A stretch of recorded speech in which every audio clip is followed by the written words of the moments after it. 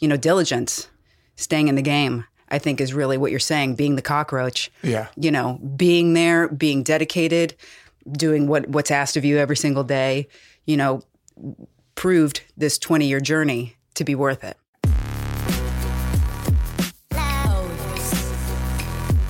If you're a person who's heard the word no from a boss, an ex, a team that cut you, a job market that didn't want you, an accident or diagnosis that left you debilitated and depressed, or felt paralyzed by any setback that you just weren't willing to accept, this is the show for you. 10,000 No's is a roadmap built by guests who have blazed trails, silenced critics, and overcome the odds by facing down their fears and transforming their failures into fuel. I don't care if you're young or old, healthy or sick, there is always an opportunity for growth. This is Matthew Del Negro, and you're listening to 10,000 No's.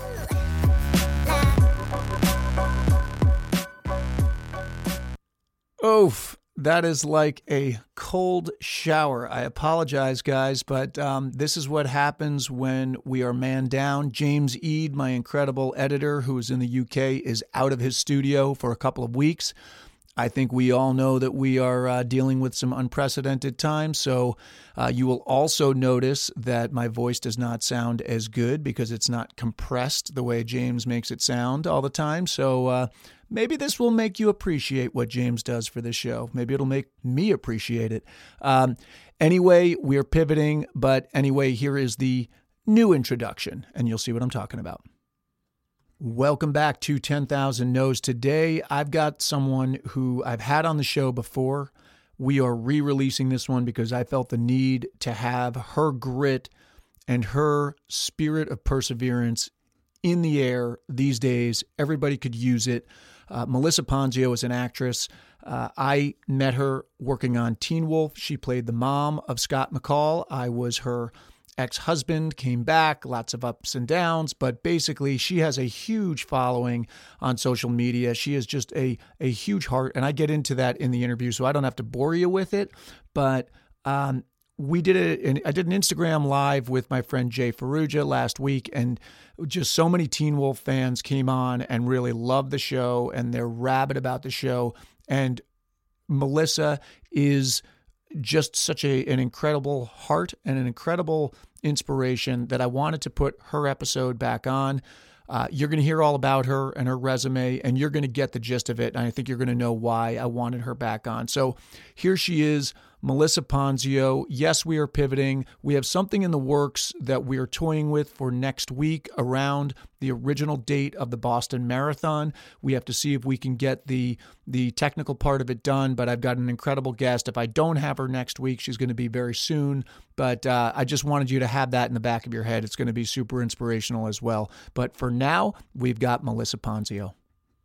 And don't say I didn't warn you about the bumpy transition back to the good audio, and you're going to get another bumpy transition back to the bad audio at the end of the interview. Sorry, guys, but hopefully the content will make up for it. Because I think people don't realize what it's like to be an actor, what the journey is and the grind is. And so I'm just going to share something. Your first IMDb credit was in 1999, Whoop! Uncredited as New York executive. Yes. In I believe it was a TV show. Miniseries? Yeah, it was like I think they called it a TV movie. Yes. Then you had a string of like 1 or 2 episode guest spots until 2007, you were cast as Angie in Army Wives. Yes. You had some more one-off guest spots, and then you were cast as Melissa McCall in Teen Wolf on MTV, which is where I met you, playing your So lucky. ex-husband. And that was in 2011, lasted till 2017, 71 episodes. Yeah. In 2013, so while you were doing Teen Wolf, you played the role of Karen in the virally popular Walking Dead. And then in 2014, you get cast as Donna Robbins, the love interest of Eamon Walker. Is it Eamon? Is that how he pronounces it? Who was the fire chief, Wallace Bowden, on Chicago Fire. So... Well, when you say it like that.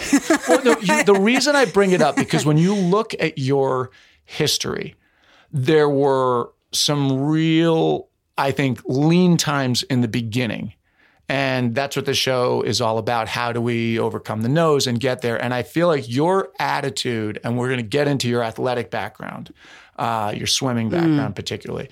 But I feel like your attitude is what has you not only having survived the beginning years, but now thriving as in the recent years. And I'm gonna compare you, and your fans are gonna be like, what is he doing? But I would call myself this as well. I was gonna say you're a bit of a cockroach. Yes, and absolutely. I looked up cockroach, and it says they are common and hardy insects and can tolerate a wide range of environments from Arctic cold to tropical heat. And I feel like that describes you and me, which is you just know how to survive and stick around. And on all of those shows, I feel like they started as one thing, and you, with your acting, with your attitude, with people wanting to be around you, with all of it, your leadership, have turned those things into really long, great jobs. Well, thank you. Yeah. When you say it like that, really, thank you. It's been a long, arduous journey. And I would even take it back. Let's take it back even further, where, you're making decisions to come into this world of acting, and you're sending out your high school senior picture, with the rose and the unibrow, hoping that an agency is going to call you.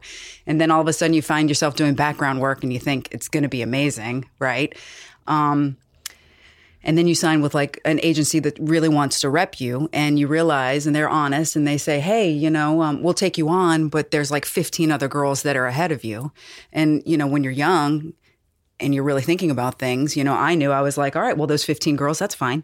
Because some of them are going to get booked on other shows, and some of them are going to age up, and some of them are going to have babies and whatever. And then all of a sudden, one day I'm going to be one of the top 3 that they sent out. And so it's like, diligence. Staying in the game, I think, is really what you're saying, being the cockroach. Yeah. Being there, being dedicated, doing what's asked of you every single day, proved this 20-year journey to be worth it. Yeah. But it takes time, and it takes diligence, and it takes doing all those old school things, I think, like what you're talking about. Everybody has some skill. Everybody has some talent that can be honed. But there's all these other things that a lot of people don't talk about, and they're just your basic things.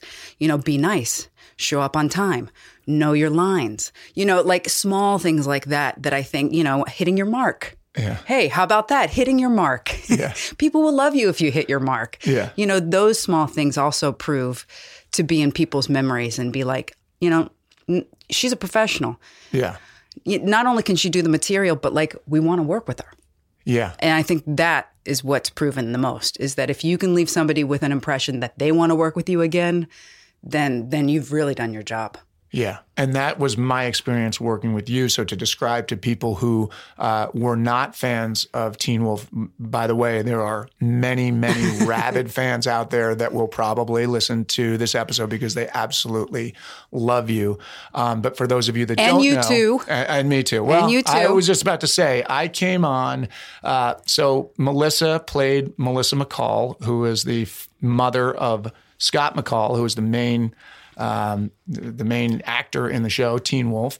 And she was a single mom for 3 seasons. And then I come on, and I was kind of this D-bag FBI agent who comes back to town and had a drinking problem. Agent McCall, father, husband, who I had to throw out of the house. Yes. And you came back. Well, what was great about that was I came on and was very hated in the beginning, but I knew because we had shot that whole season that I had some redeeming qualities by the end of the season. And so it ended up being nice. And what I was bringing it up for was to say working with you was really a joy, because the warmth that you have on behind the scenes is also something that I think you exude on camera. And I think that's why all of the fans love you so much. You really have a warmth and a grounded quality and an honesty that made our scenes, for me, so great to play. There was no BS. It was really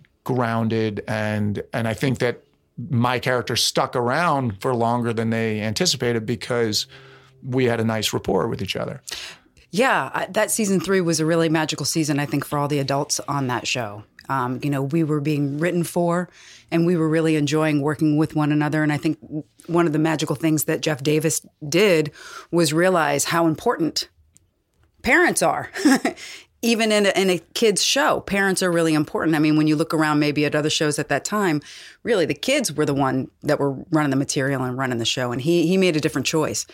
And I thought that proved to be a good one because we all had fun. And, and I think the fans of the show really, really liked the parents on the show. And I think that that's a huge compliment. Yeah.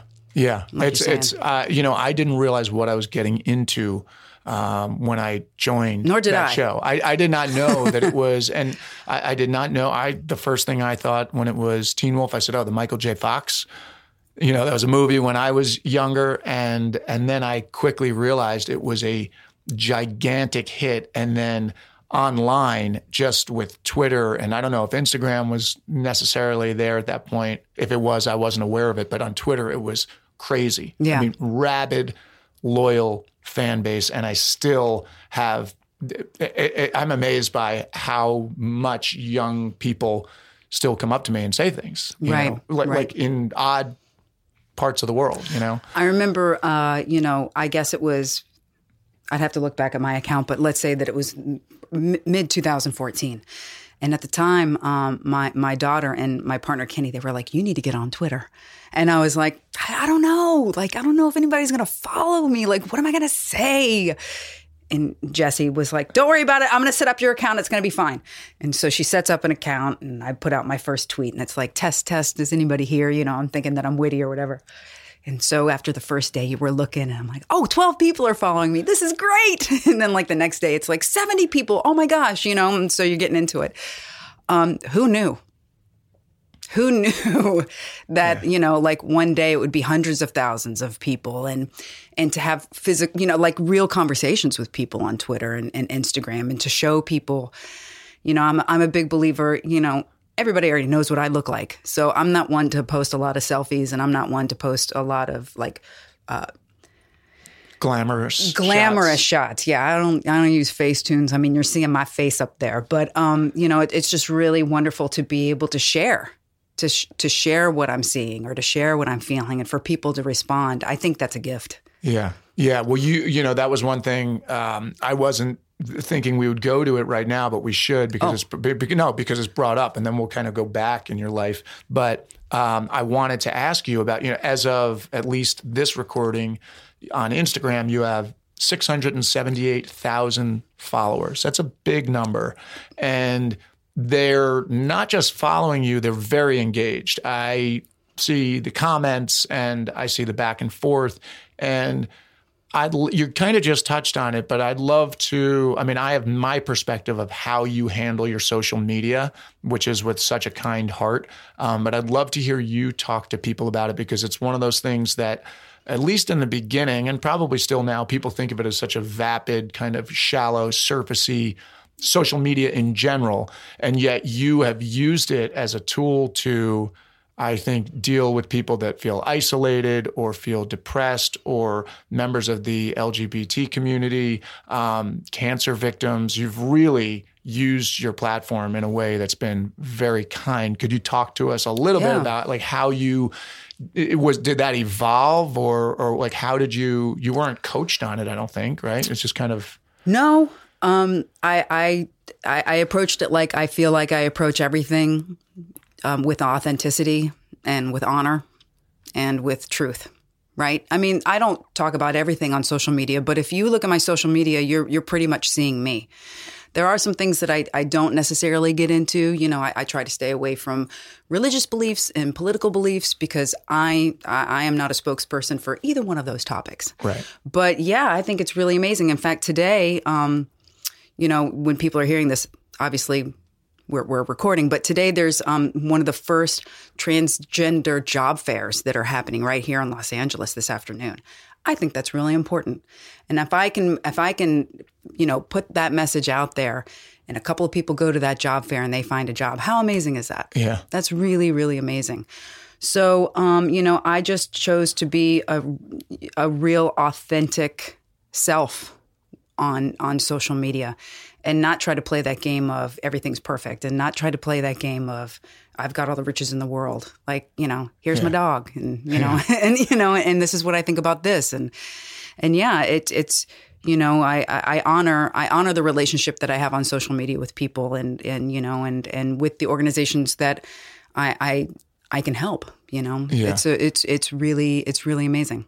Good. And we'll talk afterward. And so everybody listening knows, we'll put links in the show notes to any organizations that you want to spotlight, so people can just click on a link and go there and help out and get involved if they want.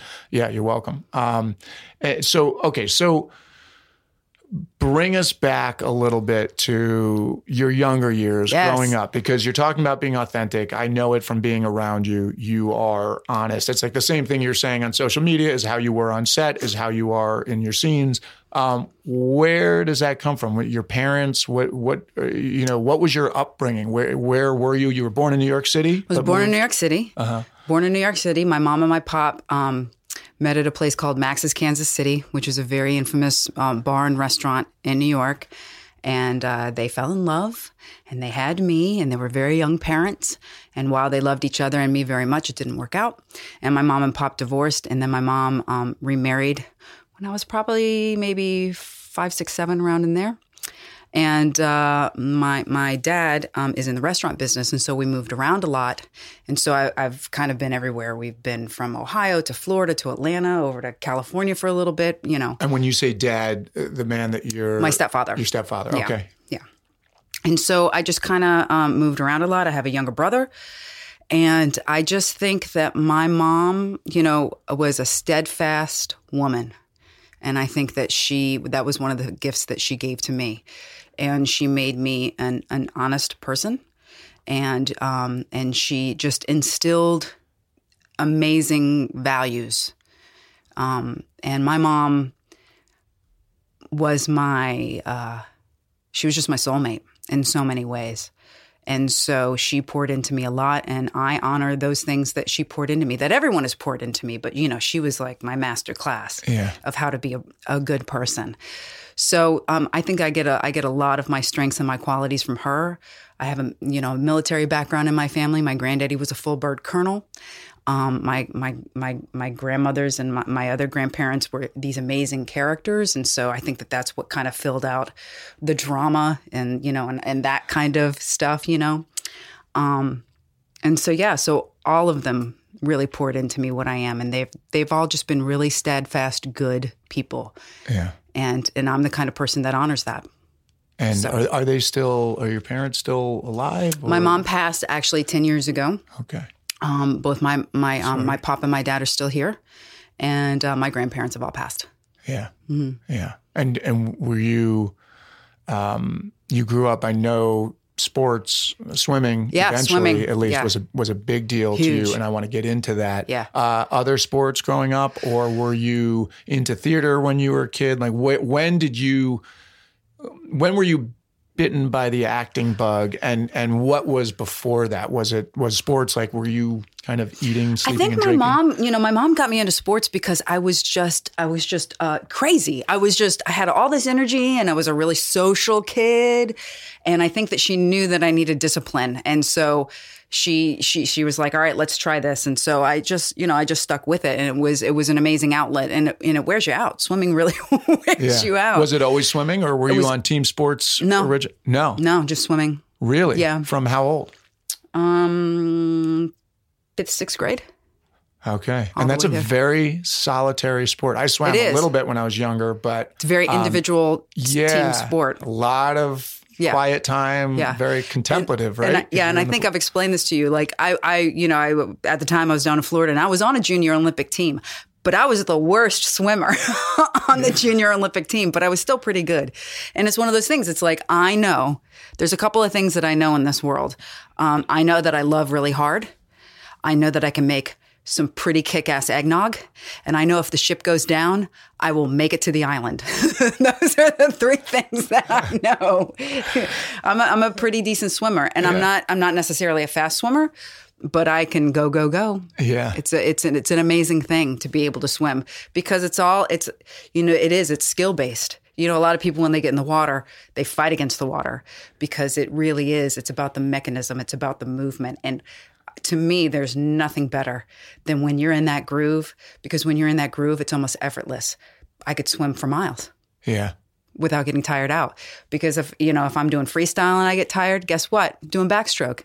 Guess what? I'm going to do breaststroke. Guess what? I'll do a little bit of fly, and then I'll go back to freestyle. Like, because it just works out different muscles and everything. So. Yeah. Yeah, I'm kind of passionate about it. All of a sudden, I'm like, yay, swimming. No, well, I asked because I have a sports background as well, and I've had athletes on the show. And, I always feel like so many of the lessons that I learned in sports are now applicable to my career.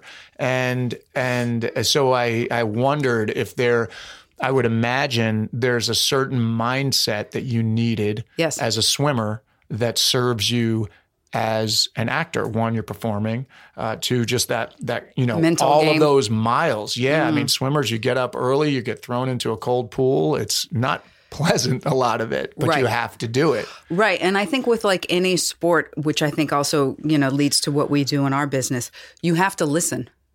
You have to be willing. You have to be willing to listen, and you have to be open to your coach, which then translates to being, listening to your director, or listening to your writer, listening to the material. Because I that's one thing that my mom taught me. She was when she was younger, she was a model and an actress herself. She was actually a Ford model before it was cool to be a Ford model. And she went to the American Academy of Dramatic Arts for a year. But when I told her that I wanted to be an actress, one of the first things, she's like, I can't teach you anything, but I will tell you the one thing that you need to do is listen. And that was gold to me. And that is what I've always done. And I feel like it served me well. And people that don't listen, it does not serve them. Yeah. Have you experienced that? Yeah, I think there's a certain, you need to have self-knowledge. I also do think, and I've talked about it on this phone, you do have to have a certain amount of willful delusion because you need to create a situation that is not reality yet. Right. So there's part of it where you have to believe something that the external world is not yet seeing. But I have a question, because you talked about hitting your marks before, and we've actually had this conversation, whether you know it or not or remember it, versions of this conversation. So listening, hitting your marks, serving the material, serving the director. What about the other side? I'd love for you to talk to people about instincts where you butt up against the director's opinion. Do you always defer to them, or do you let your own voice be heard and say, I respectfully disagree, and this is the way I'm going to do it? Like, where are you on that spectrum? I would say that I've only put my foot down. It's few and far between, right? Because even coming back a little bit farther, even when at an audition, when we have that material and we're doing that work, our performance, the only performance, is the first time that we deliver it. And then as soon as somebody else chimes in, it's somebody else's cake, right? Because they're putting in ingredients that we didn't necessarily buy at the store. So, and I feel like even when we're on set, it's a little bit like that. Like, I put all these ingredients in. And I come to set, and yes, we rehearse, and but I don't serve you the cake until we're really, we're rolling. Right. And then if somebody comes in and they're like, maybe a little bit more cinnamon, I can acquiesce to that. There's been few and far between times when I've been like, yeah, that's not right. And one time actually was on Teen Wolf, and there was this scene where my son has done something bad, and he's in trouble. And I felt like I needed to come at him really hard. And so I came at him really, really hard. And I remember, Jeff was there, and he stopped the take, and he's like, no, you need to be more understanding. you were the loving, wonderful mother that's always going to be there and caring for him. And, you know, you're always going to support him no matter what. And it needs to be softer. And I was like, yeah, that wouldn't happen. Like, I know that we live in Beacon Hills where there's werewolves running around and like the rocks and all this other stuff, but that wouldn't happen. Yeah. She would put a boot in his ass if this had happened. He's like, no. And I was like, all right. But innately, I didn't like it. Yeah. But I still honored it because, you know, I mean, all I can do is offer my opinion because ultimately, not my show. Right. I'm just a spoke in the wheel. So, you know, and there's been plenty of times where, you know, maybe I've ad-libbed something or ad-libbed something or, you know, offered something a little bit different. And Jeff's, you know, whoever is like, that's great. All right, like keep that, whatever. So I honor that as well for as many times as, you know, it's been something organic and fun that I've offered that they've taken. If they don't want it, I have to honor that as well. Yeah. Yeah. I don't know where I land on that. I think I spent a long time just serving whatever their needs were. And I've had a little, you know, in the last few years where I've said like, okay, I need to exert, I need to stretch because as long as it's not coming from a place of ego and serving me and not serving the story, and only I'm going to know that. And I'd like to think that every one of my choices, I could be wrong, but it's always to try to be in service of the story or the show. Right. And so I don't know. I don't know where I land on that. I've done both. There have been times where I've bristled against it, and I'm proud of that. And there are times when, you know, you find a happy medium. Actually, Alan Arkin, there's a great book. It's somewhere on this shelf. It's called An Improvised Life, and he talks about that kind of where he was bristling at directors, and he couldn't work with anybody because he was so stubborn. And his therapist said, you know what? You need to try to work with them and see where they're coming from. They're not total imbeciles. Try to come to a common ground. And he did that. And he said the collaboration was much better. So I do think there is a happy medium in there. But I just wonder, because you had said about, you know, we've just had that conversation, and I've landed on different sides of that conversation at different times, if you ask me, in my career. Right. And then another small story on Chicago Fire in one episode, I'm giving birth on a fire truck, ladies and gentlemen. And and then, you know, my husband is actually, you know, on the show delivering the baby, and the baby's out. And then, you know, we get to the hospital and I'm supposed to get out of the fire truck engine. And as you know, it's on a, you know, there's a, you know, it's 4 feet. You got to jump off the truck. Right. And I remember talking to the director, and I said, well, I don't know necessarily that I'm going to just jump off the truck after giving birth. I've literally, this thing just came out of me 10 minutes ago. And she was like, no, just, you know, I just need you to leap off. And I was like, no, I think I need to. She's like, no, just leap off. And I was like, all right. It's another one of those moments where you're like, this isn't going to work. And sure enough, when you see me jump off that fire truck, a couple of my friends were like, you just gave birth. Like, how you jumping off that fire truck? So, you know, so, you know, sometimes what they ask for works. Sometimes it doesn't. Yeah. That's right. That's why I'm not fully, you know, I don't know if I'm fully on board with it. It depends on who's giving it and what the circumstances are. I think it's like a case by case. But I do appreciate the overall spirit of serving the project. Yes, and. Yeah, and serving the project and being an interpreter and then also bringing your own voice to it. So you swam, you did Junior Olympics. What's the timeline of that? Like so you swam all through high school. Swam all through high school. I was on the high school team. And then my senior year, I kind of just burnt out. Oh, so when was Junior Olympics? During high school? Oh, no, I wasn't in the Junior Olympics. I was just on a Junior Olympic team. Okay. Remember, I was the worst swimmer. Right. No, but when you're on a Junior Olympic team, isn't that? Yeah, so no, I was that was at a like a community pool that was near my house. Okay. And so I just went to practices sometimes 2 times a day. Okay. And so that was year round. And then I swam at school, which was just during the season. Okay. Yeah. And at that point still, did you do plays in high school? Were you at all? No. I mean, it was something, there were a couple of things that happened in my childhood that I think led to my choices. One was just having really amazing characters in my family, you know. When I was a little girl, you know, if my pop was here, he would tell the story of one time we were at this place called the Riviera Cafe, which is kind of a known restaurant up in New York. And we were having lunch, and I must have been, let's say, 6, 8, 9. And we're having lunch, and I'm seeing this film that's being shot down the street, right? And I'm watching it, and Pop's like, hey, this is great. You know, we can watch this while we do lunch. And so in my child's mind, I have this memory of watching this film being shot on the middle of this, you know, the New York City streets. And, you know, in my memory, it's like I watched it during lunch. And if you ask my Pop, he's like, no, we sat there for like 7 hours. You wouldn't leave.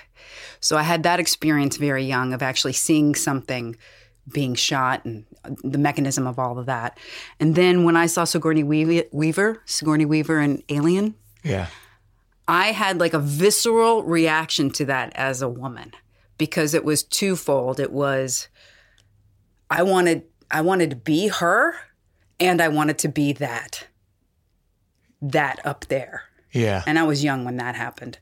And, you know, if any of my family members were here, I used to do like impersonations of my grandmothers and, you know, and crazy things. And, you know, for a while, my mom was a single parent and we didn't have much money. And so we had to use our imagination. And so I would pretend like I was a peacock egg, like hatching and, you know, wild imagination, stuff like that. So all of those things, I think, led to me becoming an actress. Yeah. Also, I am allergic to responsibility, and I have no marketable skills. I don't believe either of those. So that's you're why very I'm here responsible. as well. That's so funny. No. I think you're so responsible. So when did you actually do a play for the first time? Were you in college, or was I was in college. Yeah, I was in college. I minored in theater and I majored in journalism. Okay. Because that was something that I thought, you know, Mom always said, you need to have a backup plan. You need to have a degree. And so I worked in news for a really long time. I was an assignment editor for the CBS affiliate for 3.5 years. During college or after? I interned. Yeah. Then landed a gig there at the assignment desk, and then I worked there for. This is in Georgia? In Georgia, yeah. Okay. You're a Georgia Bulldog, or no? You're. I went to Georgia State. Georgia State. Okay. Panthers were number one. Okay. We didn't even have. I don't even think we had any teams back then. We had a wrestling team that I remember.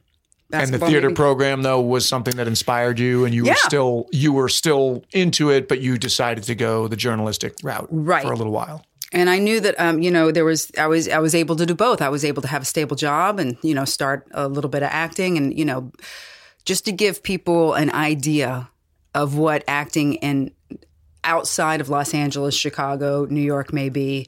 And again, this was in the 90s. In Atlanta. In Atlanta. Okay. You're not just working in Atlanta.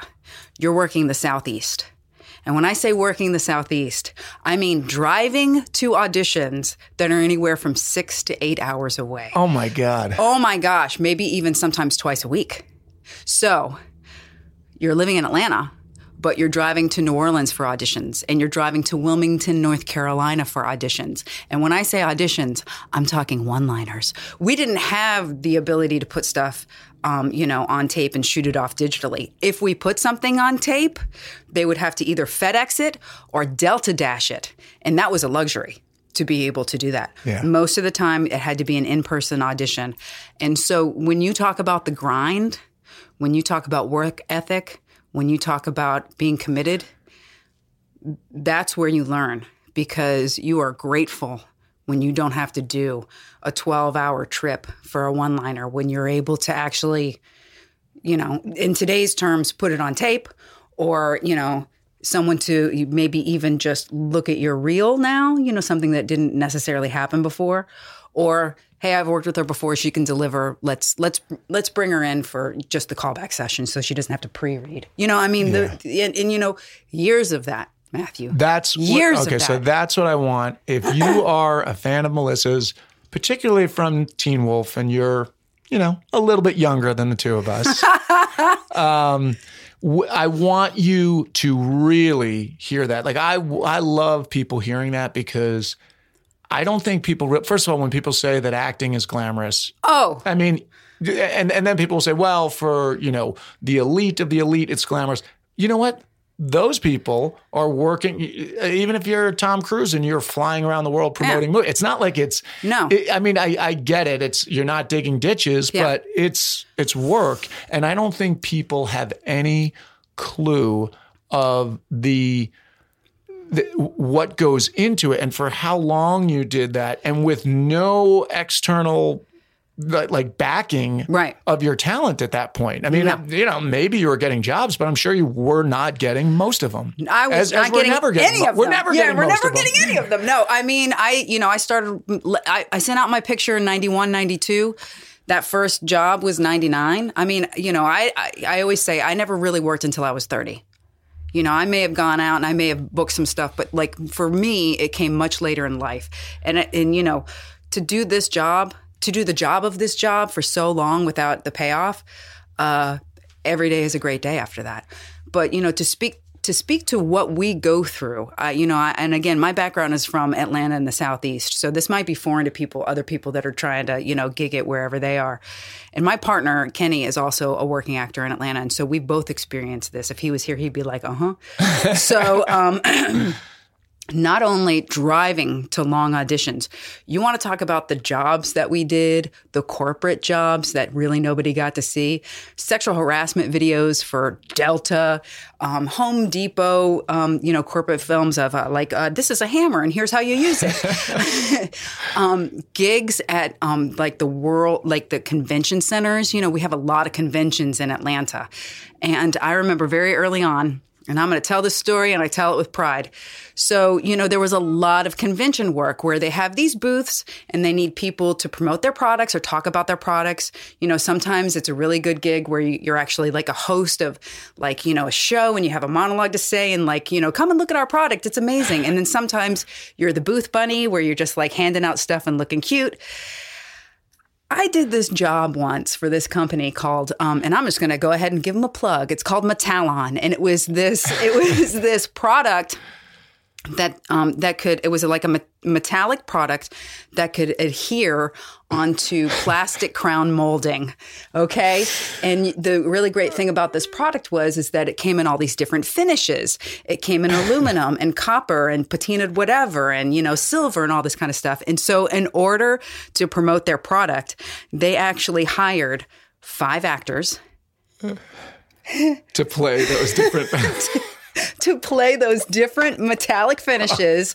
And when I say play those metallic finishes, Matthew, from head to toe, we were that color. Body paint, hairspray, oh my God, clothing. And the 5 of us walked around the convention center for a week straight together. We were all these different finishes. I was copper. This is a totally true story.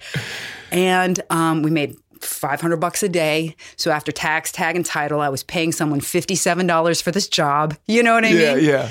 And we were exhausted because it's just their arduous long days. And come to find out, when you're in head to toe copper, people are staring at you all the time. You can't even have lunch without somebody staring at you. And I would come home every single day to Kenny, and I'm like, I'm exhausted. I'm never doing this again. Until next year. When the rent's due. Yeah. And I'm like, give me that copper. I'll do it again. Well, and so the crazy stuff we do. Yeah. The crazy stuff I'm laughing, but I'm also crying because I have my own version of that. Oh, please. I mean, I have one. Please and I won't go into the whole thing because it's your interview. No, we are here to I'll share. Keep it brief, but just to say, at one point in New York in the early days, I was sitting in a window display on Park Avenue. I want to say it was like the Waldorf Astoria. Would that make sense? I don't even know. I was in a window display in a robe. It was some futuristic thing, eating popcorn. And I had like gold glitter in my hair and I had like face paint and a gold robe. And as I'm sitting there, these women walk by that are a couple years older than me, and they come back and they go, "Oh my God," and they start pointing at me. So my brother went to Boston College 3 years ahead of me. Yeah. I was a freshman. He was a senior. They went to BC with him, and they're like, "Oh my God!" So then I get a call from my rep. What are you doing? And you can't script it. No, but it makes me laugh. It makes me cry. It also makes me proud. This is actually the Netflix show that will probably be already out by the time this interview comes out. I think what you're going to love is I play an actor who is in a desperate situation. Oh, I love it so already. There are so many moments. I mean, I loved this character. There are so many moments that are really, really funny, I think, but also just so sad and pathetic. And it was a really interesting role to play because I think it's very fun. These guys, the writers, are incredible.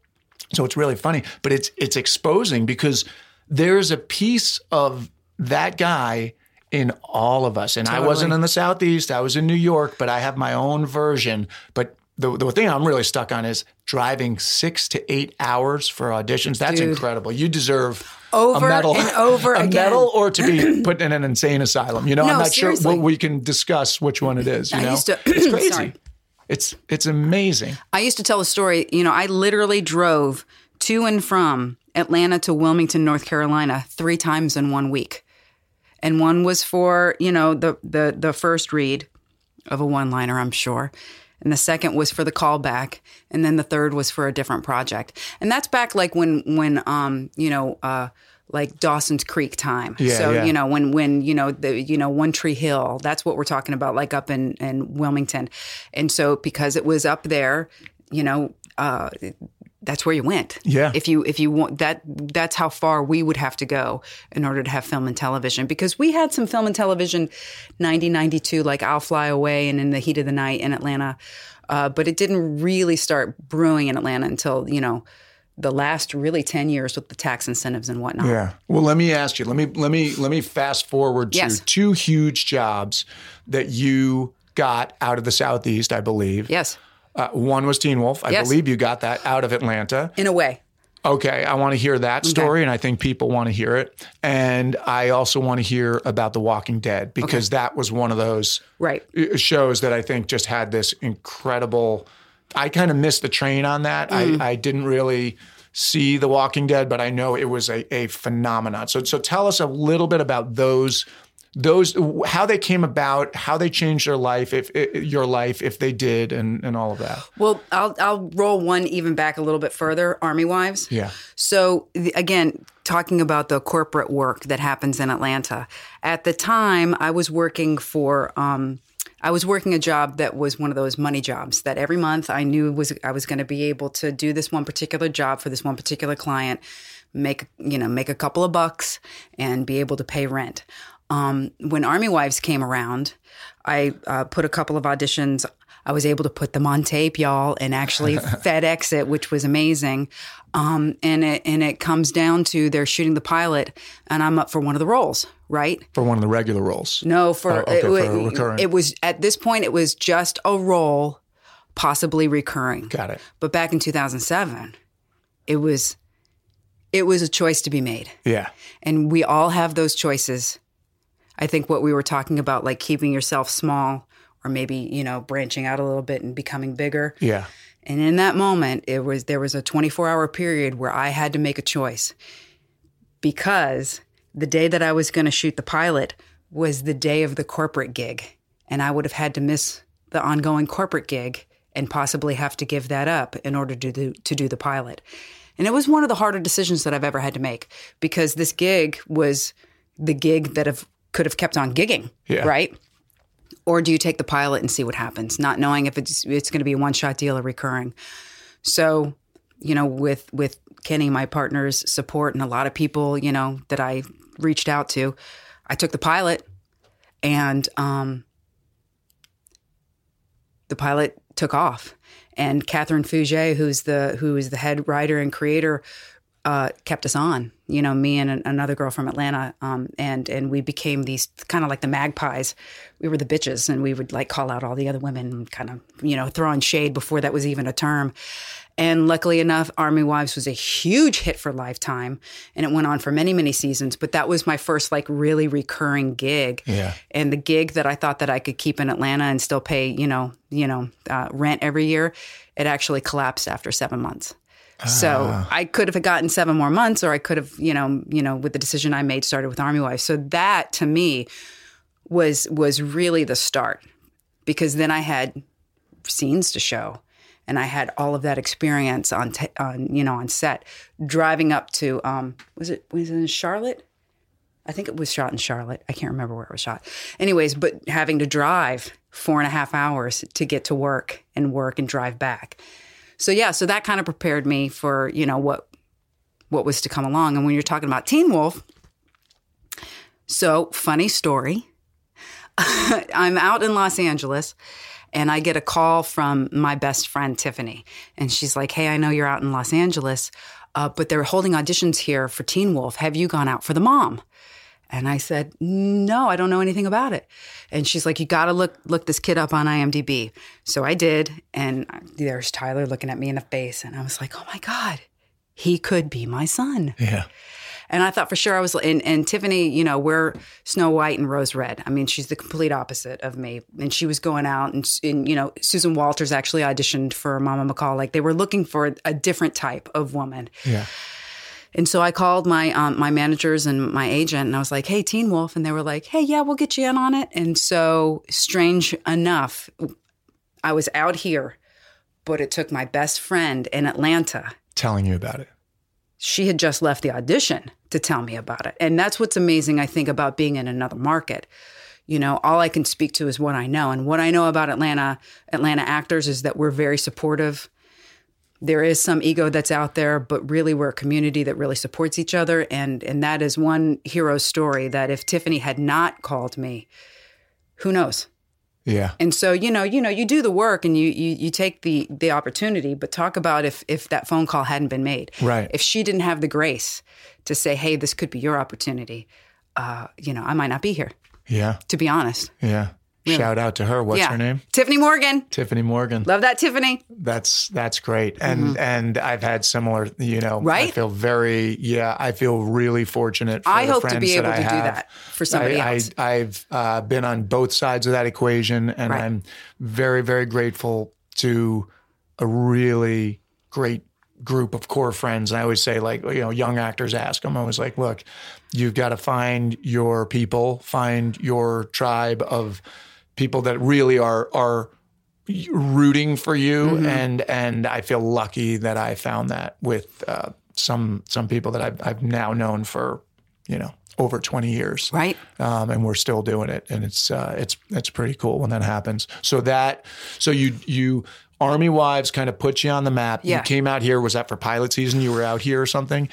And then you get Teen Wolf, but you still don't know that's just a pilot at that point, right? Or was it picked up? Right. So, and my mom passed actually in 2009.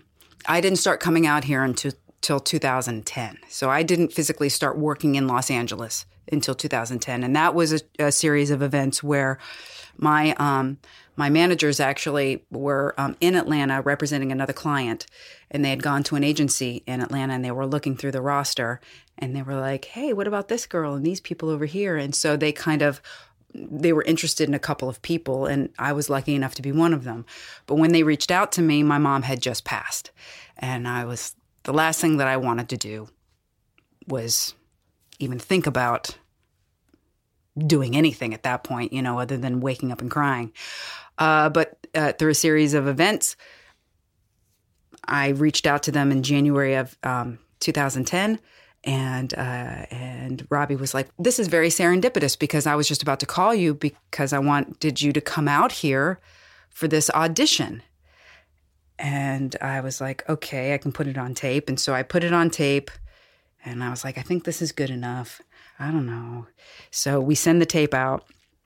And they call me, it's like 4:00 on a random Thursday. And they call me at 7:30 and they're like, they want to see you for a producer's session on Monday. So we spent rent money for me to get out here. And I auditioned, and then, and I came back for the callback, and I think I was in the mix of things. And while I was here for a week, they sent me out for a whole bunch of other auditions, and I actually landed CSI my first week out here. And so I did that. And then so for 2010, I was kind of back and forth working both very infrequently. Like I'd come out here for 2 weeks, then go back to Atlanta for 3 months, and then come back out here for 2 weeks. And then so through that is how I was out here to then book Teen Wolf to bring me back to Atlanta. Wow. I know because for those that don't know, Teen Wolf shot in Atlanta, I think that first season, or the first couple of seasons, right? First 2 seasons. So when did Walking Dead, so that comes out, was that an immediate hit right away, Teen Wolf?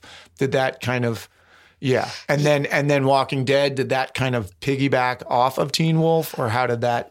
What was really interesting about Teen Wolf is when Robbie called, and I love to tell this story. So listen up, y'all. When Robbie, my manager, called to tell me that I had booked Teen Wolf, he said, "You're not their first choice." The other girls said no because they don't want to work in Atlanta. And I was like, I want to work in Atlanta.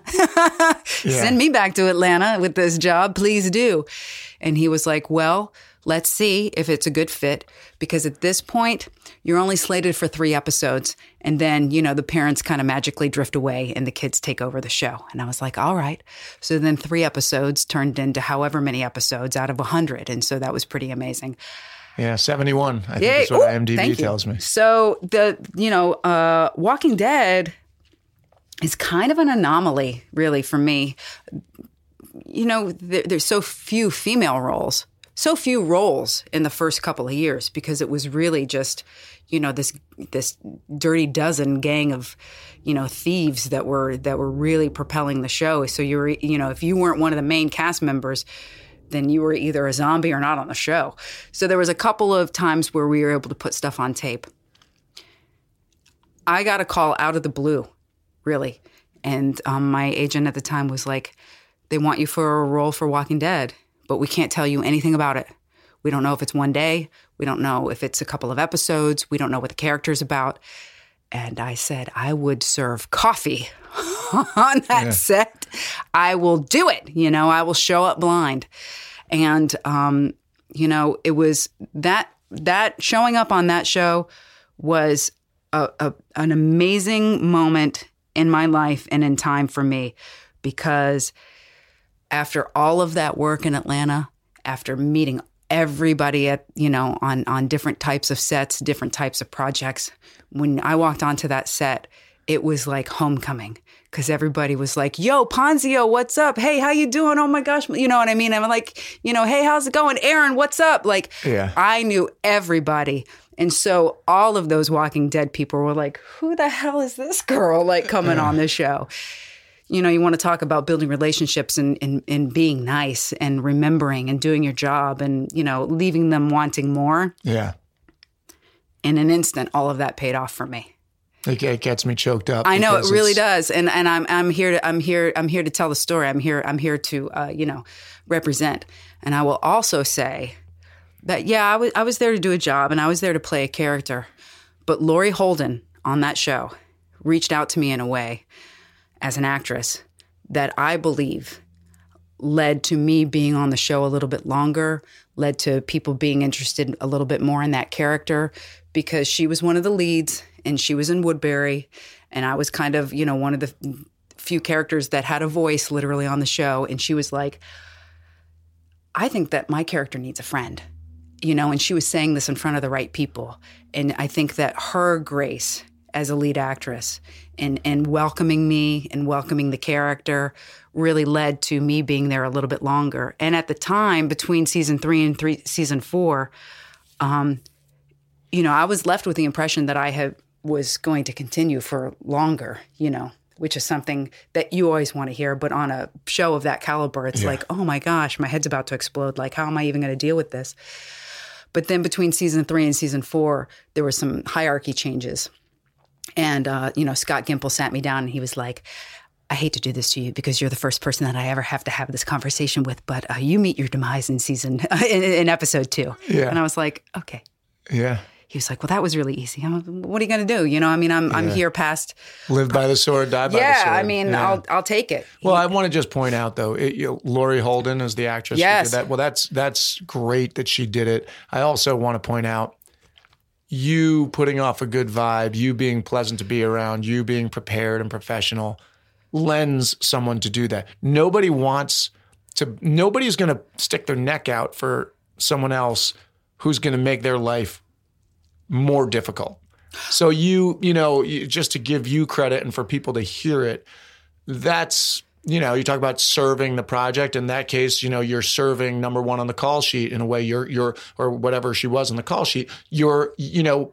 She's not making that suggestion if you came in grumpy, complaining all the time, not prepared, so that's where people, I think, don't always realize because they don't see immediate results. But over time, if you conduct yourself in that way, I believe that eventually you get rewarded for it, and maybe I'm wrong. That's how I've kind of handled myself. And I feel like it's worked out, sometimes better than worse, sometimes not as well.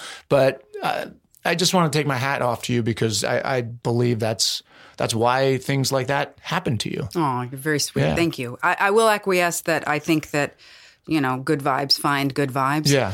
But I will also say, I think that she probably had the experience, and we've all had this experience before. I will say being the new person on set or the new girl on set, and maybe not everybody being as kind.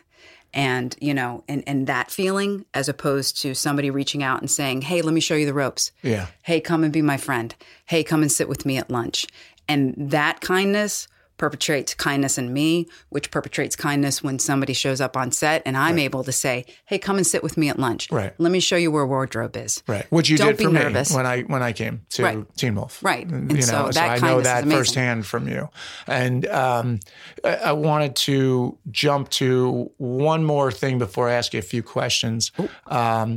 Which was Chicago Fire, because I feel like that's yet another example of you came in, and I don't think that was originally necessarily intended to be what you made of it. And are you still, I know you are still in this season that just ended. I don't know if you can talk about it, but you're still ongoing. If that show comes back for another season, which I think it is. We're still married, still happily married with our baby. So that's great. And then tell us how that started, because it was similar, right? It wasn't really promised. It wasn't promised. Yeah, it was one of those things. It's like, hey, here's this audition for, I had just actually transitioned to having management and an agency out here in Los Angeles. I had left my representation in Atlanta, and it was one of the first auditions that they had sent me on, my new agency.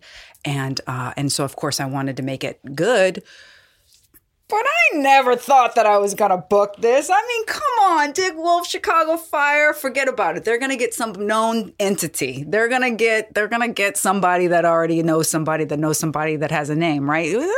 Yeah. So I actually put it on tape out here in somebody's kitchen, the living room. And I sent it in, and I didn't even give it a second thought. And I got the call, and they were like, listen, they want to book you for Chicago Fire. It's going to be 5 episodes.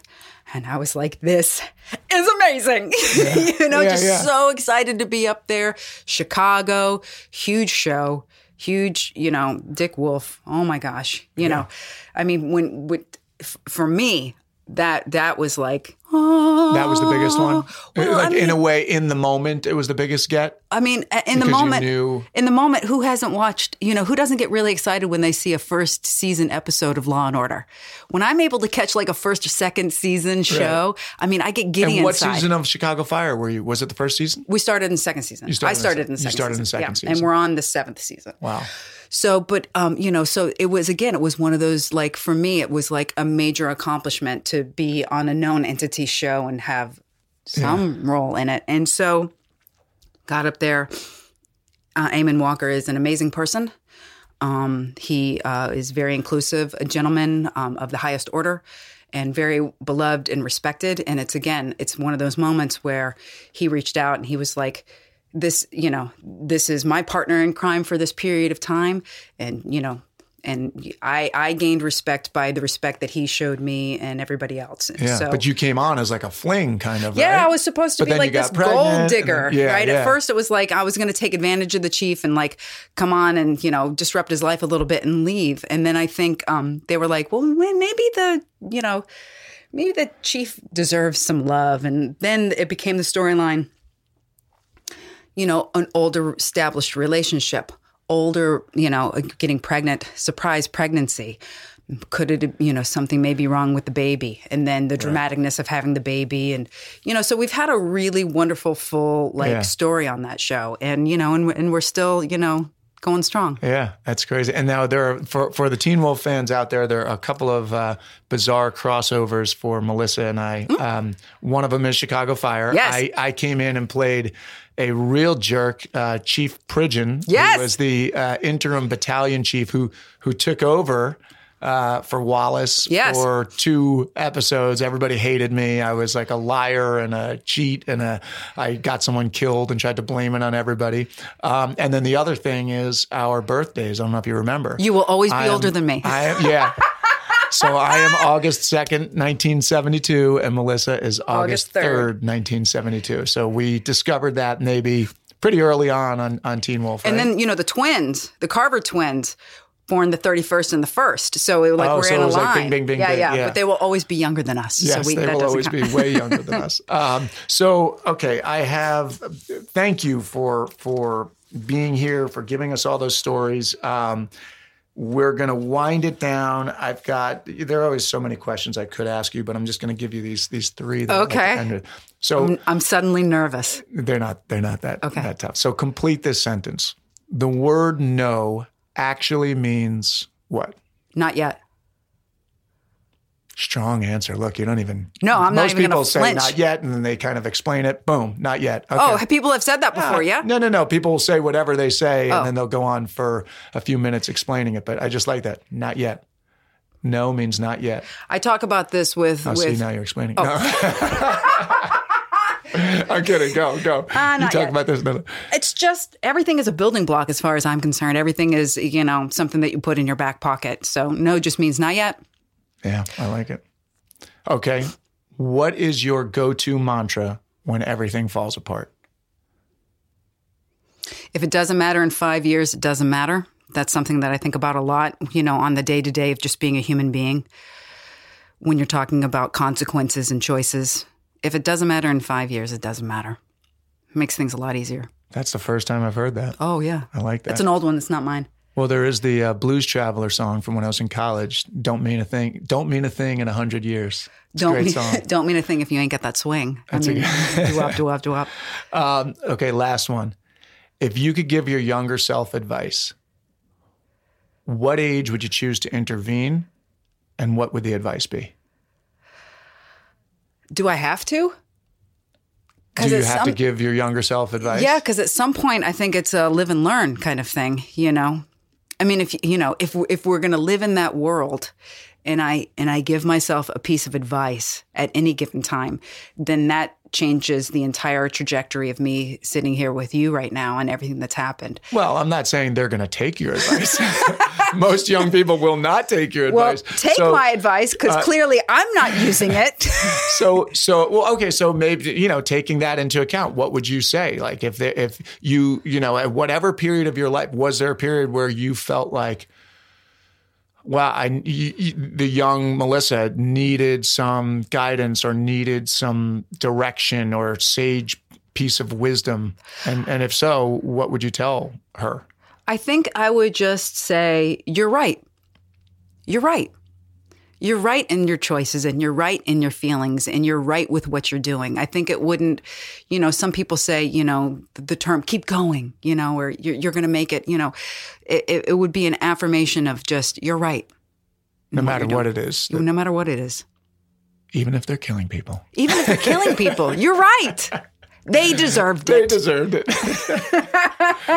Melissa Ponzio, thank you. It's so great to hang with you after it's been a while. And like I said, everybody listening, we will have show notes with you know, you can just go to direct quotes from the wise Miss Ponzio. I don't know about that. Or you can go check out links to anything that she's passionate about and get involved. And thank you so much. Oh my gosh, thank you. And thank you everybody out there for listening. I was very nervous today. So were you really? Thank you for being here. Yeah. Oh, come on. Come on. Come on. You do it. All right, now I'm going to yell at you.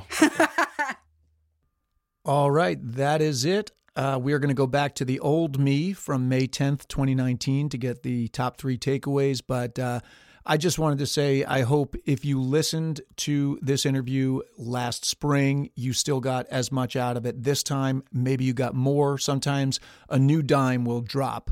And for those of you that had not heard Melissa's earlier interview, this interview back then when we put it out originally, I hope you enjoyed it. I hope you see why I wanted to put it out right now. I just feel that is the attitude that we all need to adopt right now, which is just really adaptation, grit, perseverance. I love it. I love Melissa. And here are the top takeaways from back then. Okay, enjoy.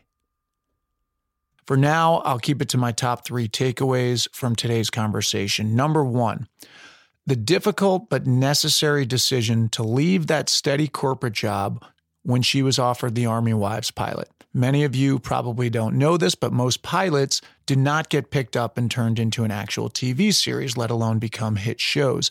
And when they say possibly recurring, that is zero guarantee that you're doing anything more than 1 episode. So the lesson is, if you really want something, sometimes you got to roll the dice. You can't fly if you don't take the leap. Even if you look at that Teen Wolf story, after she made the tape in Atlanta, they call her on a Friday, say they need her in LA by Monday, so she spends her rent money to fly across the country for an audition, a chance at a role. Happens all the time, but that's what it takes. Then, while she's in LA, she lands an episode of CSI. I'd say that's God or the universe, whatever you believe, rewarding that bold action. That CSI gig ended up paying for the flight and then some. And then she landed the life-altering role on MTV's Teen Wolf. Number 2, Melissa's friend Tiffany Morgan telling her about the role of Mama McCall on Teen Wolf. Melissa said if Tiffany didn't have the grace to be honest about having just auditioned for that role, I never would have known about it. Many times it's those moments when something that happens for you beyond your control and pushes you or pulls you to an opportunity you've been dying for, but for whatever reason didn't have the fortune or strength or luck to get. Those are the moments that end up really shifting things for you. I love that Melissa acknowledges this grace, and that's one of the qualities I value most about her, gratitude. Number 3, The Walking Dead. She said it was like homecoming. After all those years of struggle and hard work, it all came full circle. She knew people on set. They knew her. All those years of treating people well came back to her. And then, kind of a bonus takeaway here, Laurie Holden, one of the stars of the show, displays how to act when you have the power and the effect it has on those around you. She paid it forward. As Melissa said, be the person who says to the newcomer, come and sit with me at lunch. All right, that's it for today. I can't thank Melissa enough for sitting down with me. Can't thank all of you for listening. If you dig 10,000 No's, share it with your friends. If you think they can benefit from hearing these stories, these life lessons, any reviews you leave on iTunes really help the show's cause. We know it takes a few minutes, so we appreciate them. And if you're not subscribed yet, you should be, so you don't miss any episodes when they come out every Friday. If you liked this conversation with Melissa today, go back in our archives and listen to one of these past episodes. Their links will be in the show notes. Actor Lyndon Ashby, another Teen Wolf vet who you may know from Melrose Place or many other films and TV shows. Actor Kevin Daniels from Dennis Leary's USA show Sirens, or actress Toni Torres, whom I met when I worked with her on Amazon's Goliath. All of them have incredible journeys, not unlike Melissa's. We hope to see you back here next Friday for more 10,000 No's. A reminder, follow me on social media for announcements and promo videos of who's next. Those handles are at Matty Dell on Instagram, at Matthew Del Negro on Twitter and Facebook. You can email us at info@10,000nos.com. That's the number 10,000 if you want to be added to our mailing list. Thanks again for being here. Have a great week and keep on keeping on.